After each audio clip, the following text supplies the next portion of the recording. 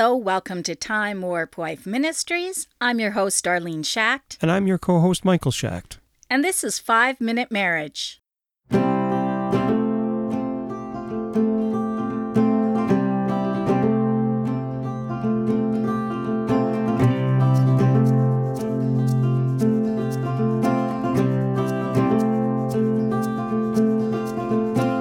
Today's Bible verse comes from Proverbs, chapter 16, verses 17 to 19. The highway of the upright avoids evil. Those who guard their ways preserve their lives. Pride goes before destruction, and a haughty spirit before a fall. Better to be lowly in spirit along with the oppressed than to share plunder with the proud. You know, whenever it comes to marriage articles, it seems that almost every time that I think about marriage and I think about the problems that couples have together, it always, maybe 90%, maybe not 100% of the time, but it always seems to come back to pride. To pride, yeah. And to humility. And it seems to be the one thing that really helps couples get through the difficult times is that humility. And if we say that we're believers, but we're not willing to let go of that pride, then we're like got 1 foot in and 1 foot out. Mm-hmm. We're only being like lukewarm. So to me, that's really important to say, I follow Christ.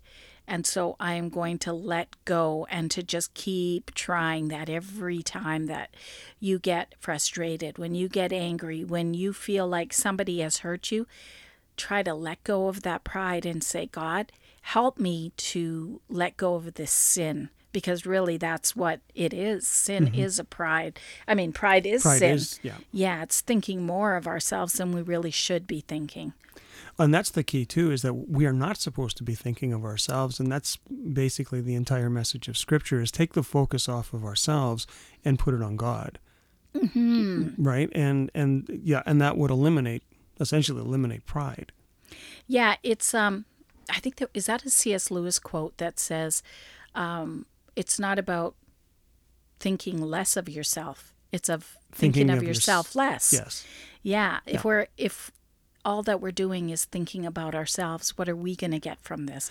Yeah. You know, like for an example, if we have a disagreement, first thing that comes into my mind would be, am I going to lose this? Am I going to lose this disagreement? Well, hopefully that's not the first thing that comes into my mind, but obviously it would be if we're having an argument, you know, that I'm holding on. What am I holding on to? My right to be right? Well, the next time we have an argument, should I ask you that? You probably should. Are you holding on your right to be right? Yeah. Are you holding on to your pride right now? Like I'm just curious. That'll help. I'm sure it'll help. Yeah, I'm sure that would help. Yeah. I don't know. All right. But that, you know, pride goes before destruction. And so we think that we hold on to this because we think it's something special. Like pride feels good in the moment, but it always leads to destruction. Does it? Pride feels good?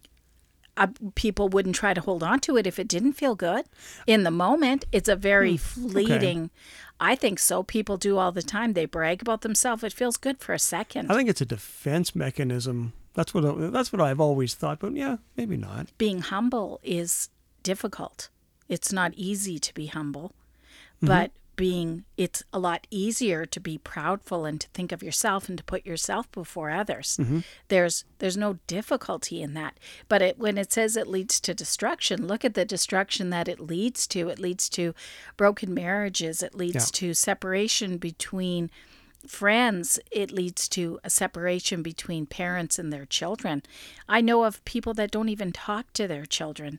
They're grown children and that is just, it breaks my heart. And one of them I know of is just, it is a matter of pride. And the family has told me that, you know, neither the father or his son want to give up their right to be right. They think, no, I'm right, and the other person has to apologize. Right.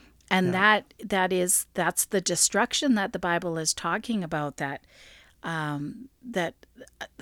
What does it say again? That pride leads to destruction. Yeah, pride goes before a fall. So it's not going to lead to anything beautiful when we think that, you know, I'm going to hold on to my pride and I'm going to make myself look good here.